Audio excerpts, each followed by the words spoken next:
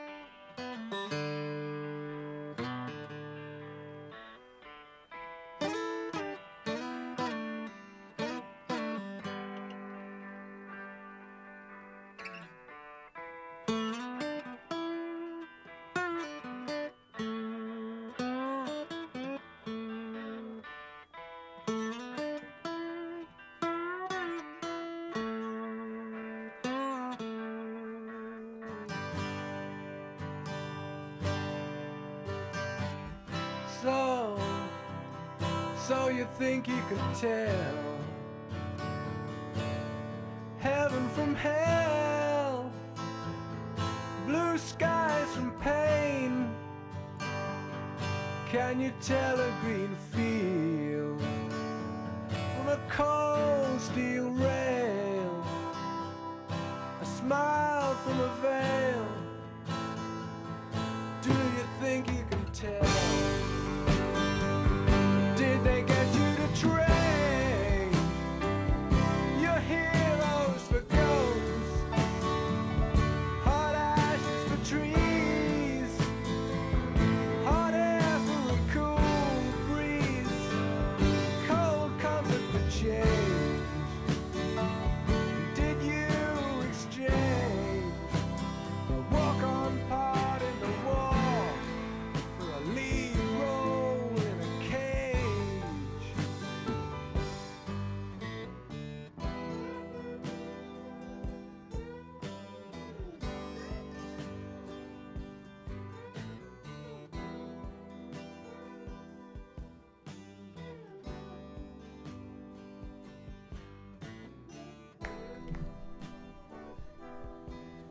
All right, hello everyone. Welcome to episode 1 of Take a Hit of Hope podcast. And my name's Dave. I'm here with my good friend Richard. Hello, everyone. And I just wanted to say for our first episode that the reason we started this podcast is to encourage the addict who still suffers, the one who's found recovery, and we hope that this message will connect with you and help you keep fighting. Just to be clear, we're not affiliated with any 12-step program. We're just two guys who are clean and want to give back. And so I'm excited to start this episode with you, Richard. Thank you. Yeah, this is good stuff. And I feel like for our first episode, I wanted to talk about what led us to recovery. Sure. How we started out. Yep. And just letting people know where we came from and where we're at today. So, why don't we start with you? Okay. How did you end up in recovery? What led you here? Wow. Well, I guess for me, it started when I was young. I was born and raised up north, and I'd hang out outside. I'm from the projects, and they would call me Shorty, but I played good stickball. Okay. But I remember when I took my first hit, I felt like I grew like 2 feet and I gained 40 pounds. I was like, oh my God, I was excited. It was great. Okay. So, and that led to a long stream of, hanging out and smoking and doing different types of drugs and just being a part of that special clique that you'd watch, because, the bad boys. But what brought me to recovery was at the end of the road, like they say, I was desperate. It had stopped being fun. I had stopped getting high. I had stopped enjoying that. I guess the problem started when I wanted to not use and I could not use. Well, you know what? Let me ask you, because that's a great point. Yeah. How long did it take for it to stop being fun? Right. Like, did you know right away that you were an addict? Were you all in? No. And I was a teenager. I first got into the process of recovery at 21 years old. Okay. But I guess at 17, I decided I'd join the Army. It was the Vietnam stuff going on. And I remember I took an ounce of weed with me to basic training, figuring, I'm going to really need that. Stuffed it in my, I stuffed it in a talcum powder, dark, or menin, for those that way back.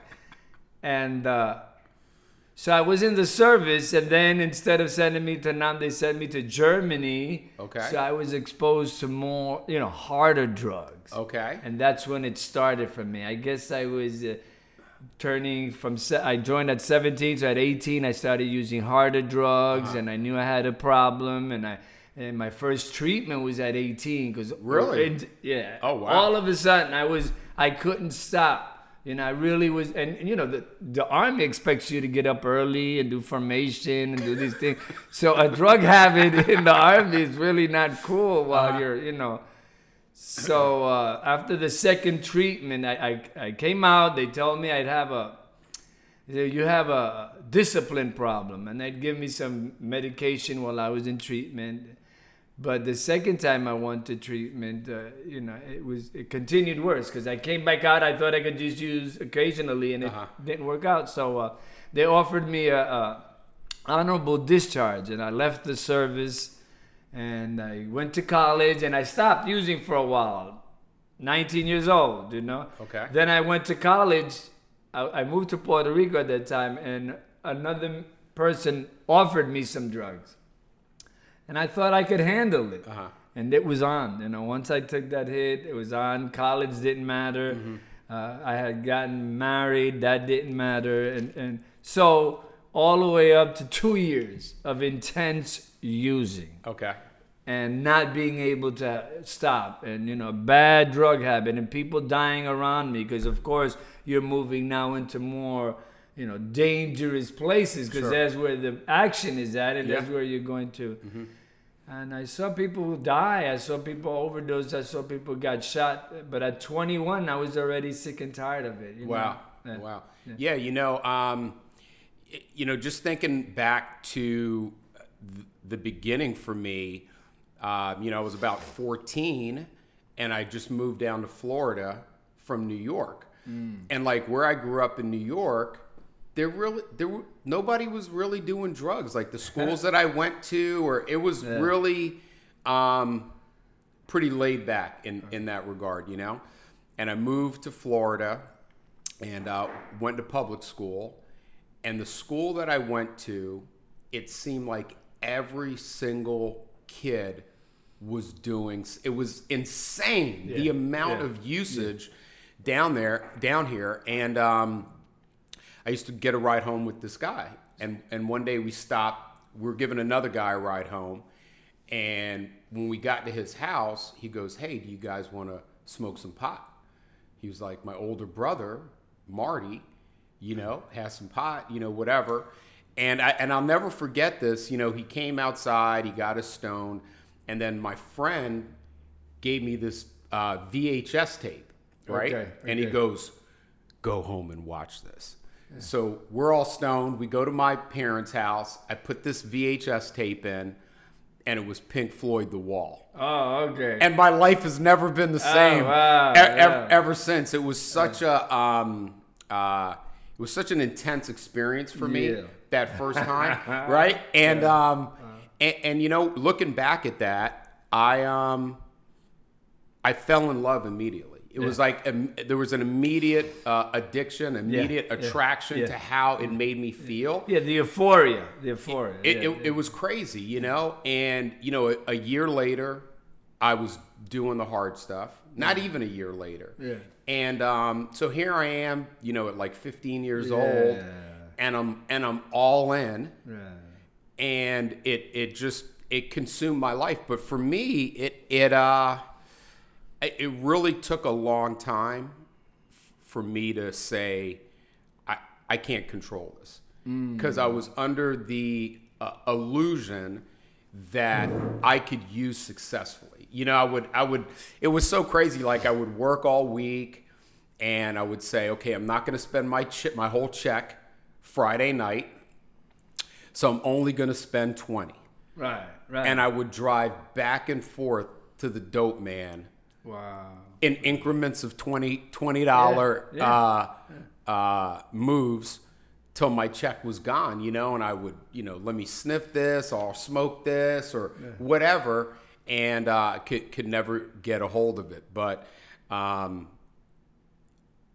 the gift of desperation is really, it's such a bad place to be, but in hindsight, for myself, I needed to get to that place so I could take an honest look at myself, And that's how I felt. I felt at that point, I hated the feeling of being enslaved. When you're shooting dope, when you're shooting heroin and coke and speedball and all these, and you can't stop, and you're stuck, and you're zooming, and you're in a corner, and and the amount of money.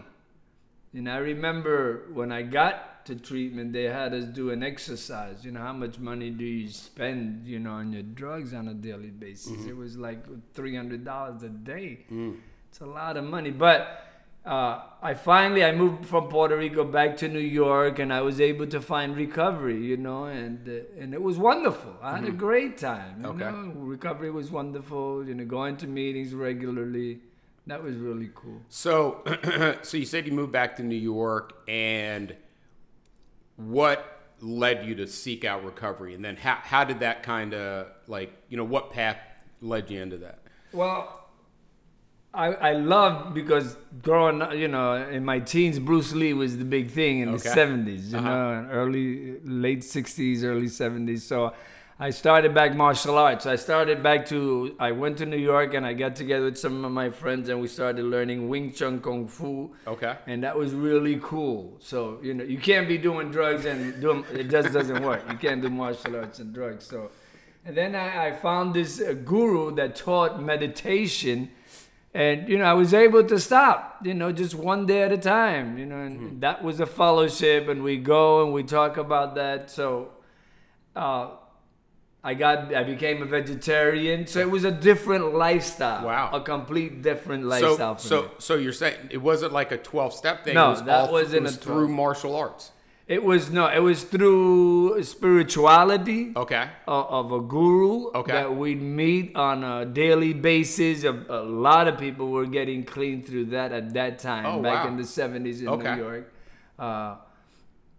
And we do what they call satsang, which is sharing every night, and meditation, an hour in the morning, an hour at night. He taught us certain techniques, how to, follow your breathing and relaxing. And that really enlightened me. It just gave me an other view of a world within me, which put me at peace. Sure.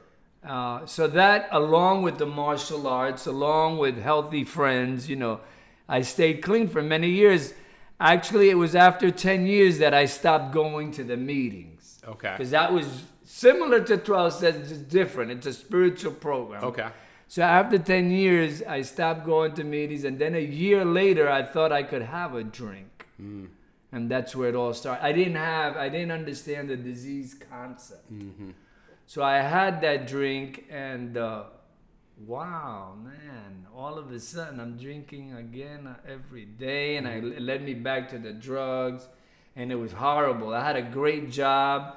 So after a year of using it, I lost the wife, I lost the picket fence, I lost the car, the house. I had a great job at that time in telecommunications, and that's where I was introduced to the other fellowship, Alcoholics Anonymous. And I went to treatment, and I started going to meetings on a daily basis. I got a sponsor. I went to Narcotics Anonymous, but it was kind of rowdy there, at that time, back in the early 80s, I believe. No, we're talking about 87, 88. So I went back to AA and I was there fine for a couple of years. But then, my life got really settled in and I stopped going to meetings again. And then back in 93, I relapsed again. After 2 years of not going to meetings, I was with my fiance and her brother had offered me drugs. And I told her, look, your brother's offering me drugs. She said, you've been clean now for years. Why don't you help him? But I didn't want to go to the meetings. I just didn't want to. I found it kind of corny. Like I wanted to do what I was doing. I was teaching martial arts. I was working. I had a great thing going on. But eventually I thought I could have half a bag. And that was it. I was out from 93 to 2003, which was the worst years of my life. Wow. Yeah, homelessness, jails, Yeah. going back to jails. Yeah, it's you saying that just makes me think of all the times that I tried to quit on my own, and it was such a hard experience for me to not really have any kind of program or anything to really lead me through my recovery, and just trying to muscle my way through being clean. And I would remember being so like angry and frustrated and I might not have been using, but I wasn't a happy person, and then for me, it was in 2009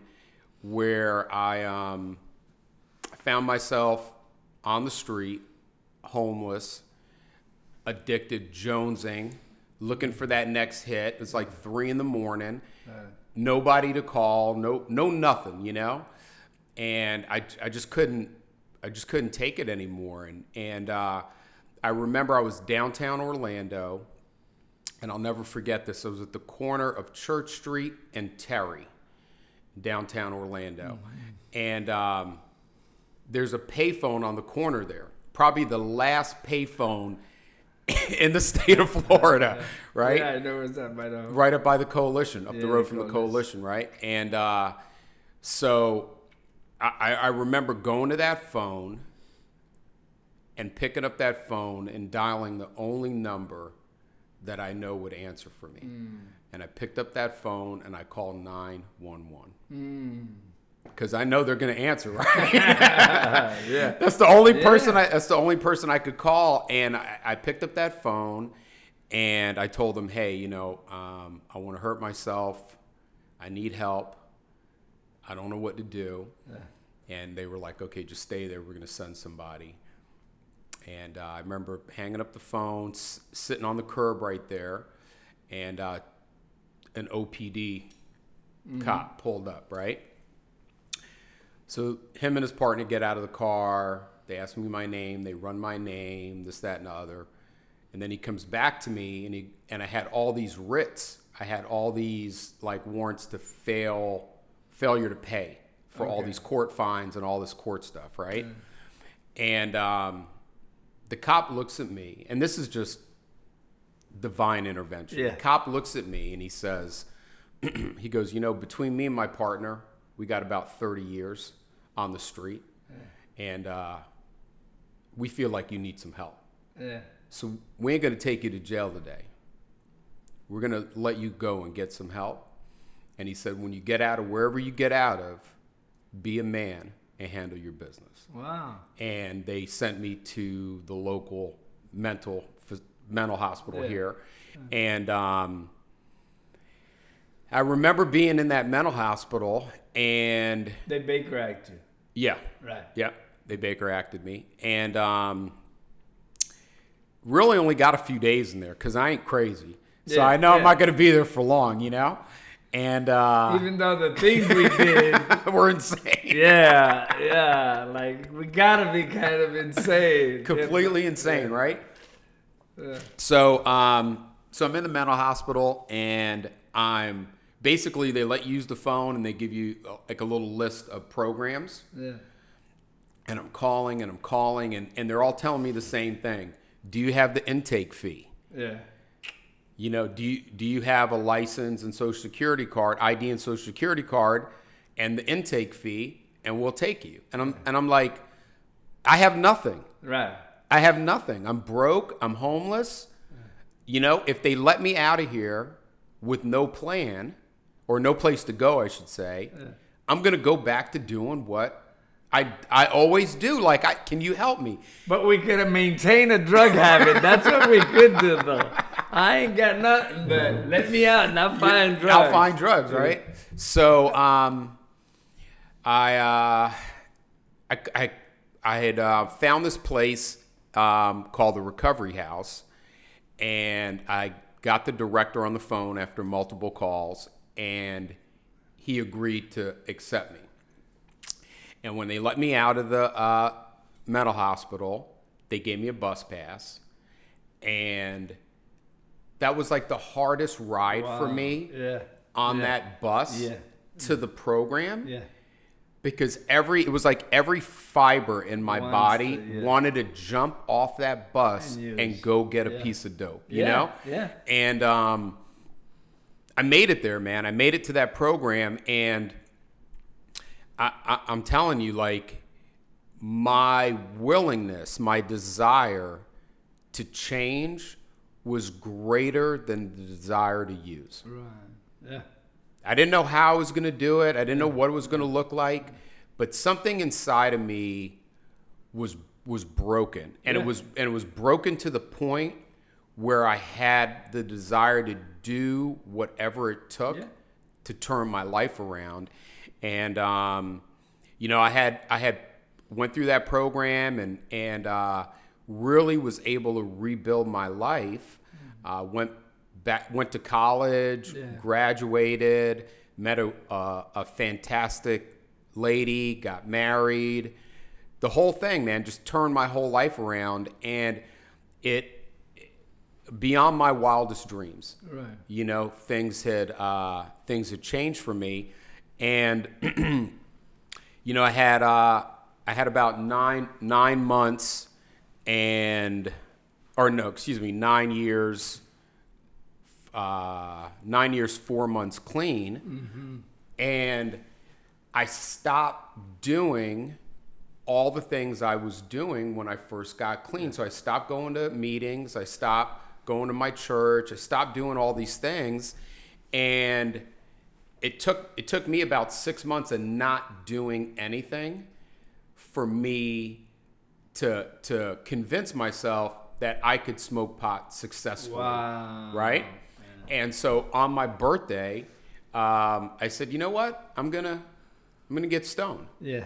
Right? I've been feeling frustrated. I've been getting angry a lot. Wonder why? Right? And it's the lack of going to meetings. Yeah, man. And on my birthday, I got stoned, and 3 days later, I went right back to doing the hard stuff again. Yeah. 3 days later, like without even skipping a beat. Yeah. And that animal was like, you know, it wasn't like I was starting from scratch again. It was like the addict in me was just in a cage doing dips and push-ups, just waiting for the day for me to open the door, and completely destroyed my life, man, you know? And my experience was similar. In 1993, after, I had accumulated 15 years total, 11, then right back did 4. But from 93 to 2003, to stay out there for 10 years, it's incredible how this disease, it's progressive. And that's what I've learned through the process, that it is progressive. So I was doing a lot more, and, I just couldn't stop. And I'd go back to treatment because I didn't want... there's something about not wanting to go back to the rooms, not wanting to go back to meetings. But when we do understand that, for me, I never thought I had a problem with alcohol. But at the end, I was drinking a lot of alcohol. I was drinking over 1 liter every day. Wow. So that's when we say, in Narcotics Anonymous, I belong to that fellowship, like alcohol is a drug. I can relate to that. Yeah. Because, I'd say, well, at least I ain't shooting dope or smoking crack. I'm just drinking. But I was drinking and snorting and shooting and doing everything. But it's like you, I had to get sick and tired of being sick and tired. I remember once the police caught me. They're chasing me, right? They put me in the police car, in the patrol car. I'm handcuffed. And I said, what a relief. I'm going to jail. Wow. That's sick. Yeah. That's really sick. Yeah. Because I used to think that's where I do best, in the jail, until I moved to Puerto Rico. Then I'm shooting dope in the prison, and that was really bad. So for me, what it took was another near-death experience. I was flatlining. This was in the year 2003, September 5th. I'm flatlining in the emergency room in Sanford, and this time, before I had overdose and flatline and stuff, I had never had a vivid experience. They just bring me back, and I was in a morgue. They had already put me downstairs, and they had took my shoes off and everything. I just left. Yeah, really? I just left. Yeah. You got the sheet over you? Yeah, they had a sheet over me, and I was, the clinical part, where they put the people that had passed away. Yeah. And I'm like, what the fuck? I came back, I left. But I had no vivid experience. This time, in September 5th, my spirit, I felt, was going to this real dark place. And I was really scared. I'm not religious. I'm not anti-religious. But I had that moment that, whoa. So they brought me back. That's September 5th. 2000, they brought me back. I didn't stop using that day, but I called the helpline on September 7th. Okay. And I went back to AA there one day, and my life was saved. But let me tell you something. And I went to AA. I started sharing a little bit, and since unfortunately, I was packing a gun and I was insane still because I was using that day, the September 7th.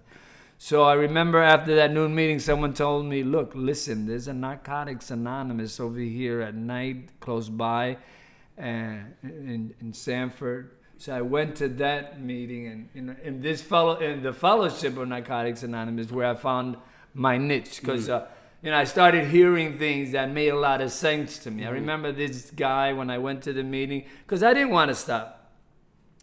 You don't want to stop, but you can't stop. You want to, you just don't know. You're insecure. Yeah. So, and the program is total abstinence of all drugs. So I remember this guy was sharing, he said that when he was driving, he felt that the car in front of him was following him.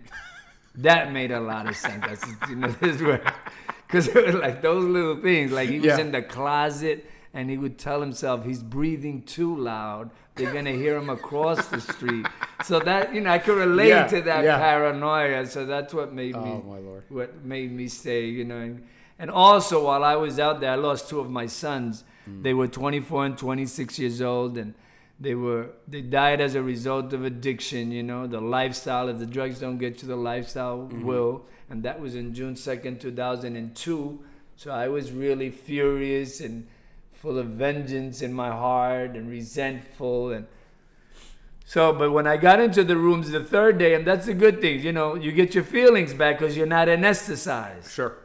But that was the worst thing, that I got my feelings back. Wow. Because now I'm mourning my sons. I have no drugs because I came in using. My clean date is the 8th of 2003, September, because I came in using the September 7th. So the third day back in recovery, I was about to leave. I said, y'all don't even understand what it is to lose two sons. I was hurting. But as I'm leaving, this other member stops me and says, you know what? I lost Richard. I lost my son 10 years ago. Someone shot him in the head. I have 19 years clean, and I have not had to use over that. So that was like my first miracle. Because, that therapeutic value of one addict helping another. When someone, they've been there. That's the empathy. She or that member was there, had that trouble, had that experience. Yeah. So I was shocked. I was like, okay. And I came back the next day and I saw that she could do it or that person could do it. So I figured I could do it. And a lot of miracles happened, in the rooms. And it's this is one of our like cliche sayings, one day at a time, you know, but it's just such a true statement that, you know, each day that we are clean, you know, we need to be grateful for that day, but we need to live in that moment. I think when we start thinking about the future or dwelling in the past, it just steals that moment from us. Yeah. And it'll, you know, a lot of times it can be overwhelming and push us back to using. So, you know, as far as getting clean and staying clean, you know, the biggest thing for me that has helped is having a program in place to help me go through my recovery on a daily basis, you know, and that might be different for some people, but, you know, I found NA, and, you know, I have to agree with you. There's something so powerful about being around other people that are going through the same journey as you and that has had similar or the same experiences as yourself.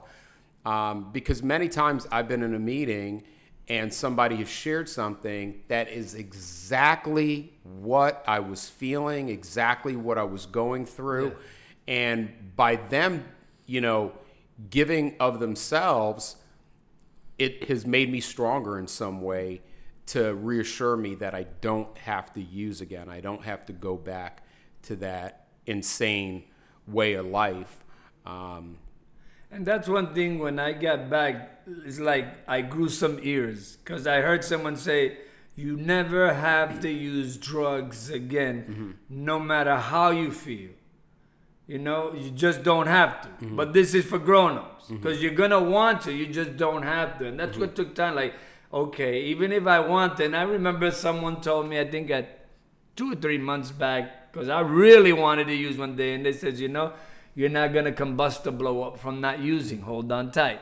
So it was like a one day at a time. And at about 3 months, I remember the urges to use. And I would tell myself, see, because that's the thing I learned was that don't believe what you think. Because it's like romancing it. Okay, I feel like getting high. Like if it was going to solve something. And I realized, you know, I had this moment of clarity where I don't get high, I get addicted. Yeah. There's a big difference between getting high and being addicted. Yeah. You know, I've seen people get high. I've seen people say, well, I'm going to save some of this for next week. Or some people say, put it away, I had enough. You know, I don't know, not around me. That ain't happening. No. But I've seen people, no, I've had enough. I'm okay, you know. So deep down inside, that's one mantra that I repeat. It's like, I don't get high, I get addicted, and addiction sucks. Yeah. And you know what? That's I think that's a really good point, because for a long time I would compare myself with other people that could use successfully, meaning the person that could have a glass of wine with dinner and that's it. And they're done. Or the person that, you know, maybe every once in a while they would smoke a joint if they were like at a show or something like that, or whatever, and not allow it to control their life. But you know, you said it so perfectly. I don't get high, I get addicted, and all I want is more. It's never the thirst for more is never quenched. Yep. You know, and once I came to the realization that, look, I'm not like other people. I can't keep comparing myself to these people that can use a little bit and stop, because that's not me. I just can't do it.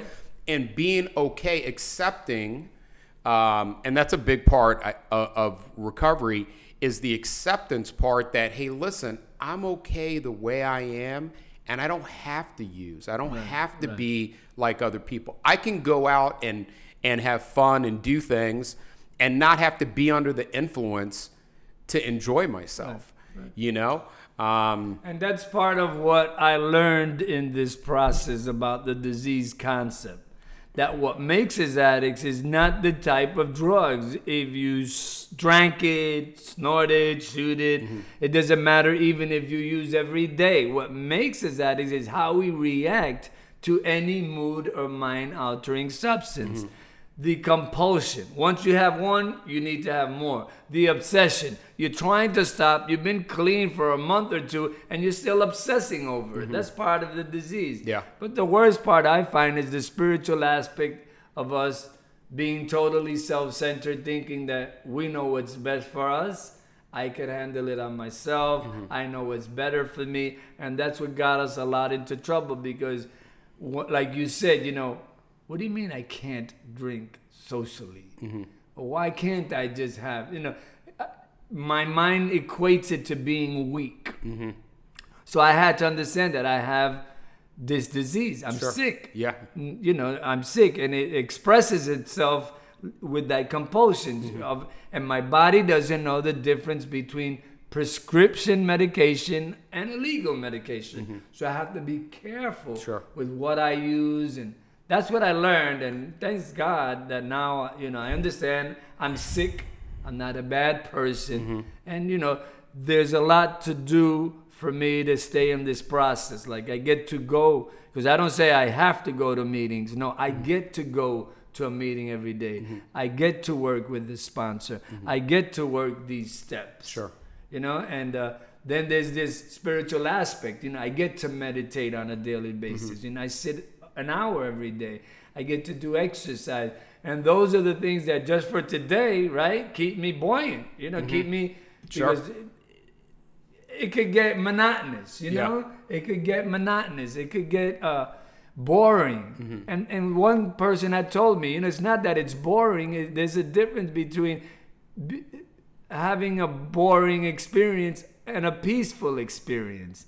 It's just peaceful. You know, some people don't we didn't come from a peaceful place. We sure did. No, you know, I guess, in closing, one of the greatest gifts that I have received from recovery, the first one was what you just said. The obsession was lifted from me. I never thought I would be at a place where I could be okay in my own skin.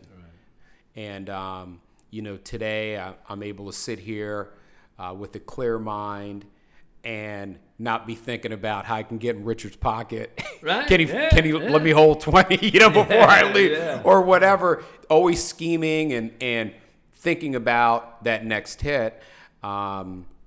I'm really grateful for that. And, you know, I think it's important that I continue to realize that it's not boring or monotonous being clean, but it's actually being at a place of peace and being at a place of rest, and being the best man that I can be. And I can't be who I was created to be if I'm using. I can't do that. I can't be a good father. I can't be a good husband. I can't be a good son. I can't be any of those things.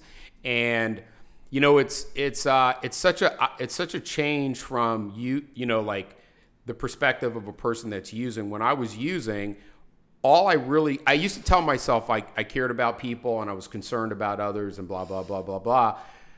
But when I was using, I was only concerned about me. It's such a selfish, self-absorbed disease, and it's so what's the word that I'm looking for? It just has you lie to yourself. You know, it has you make up these thoughts that you're doing things that you're really not doing. I guess you lie to yourself. Self-deception. Self-deception, yeah.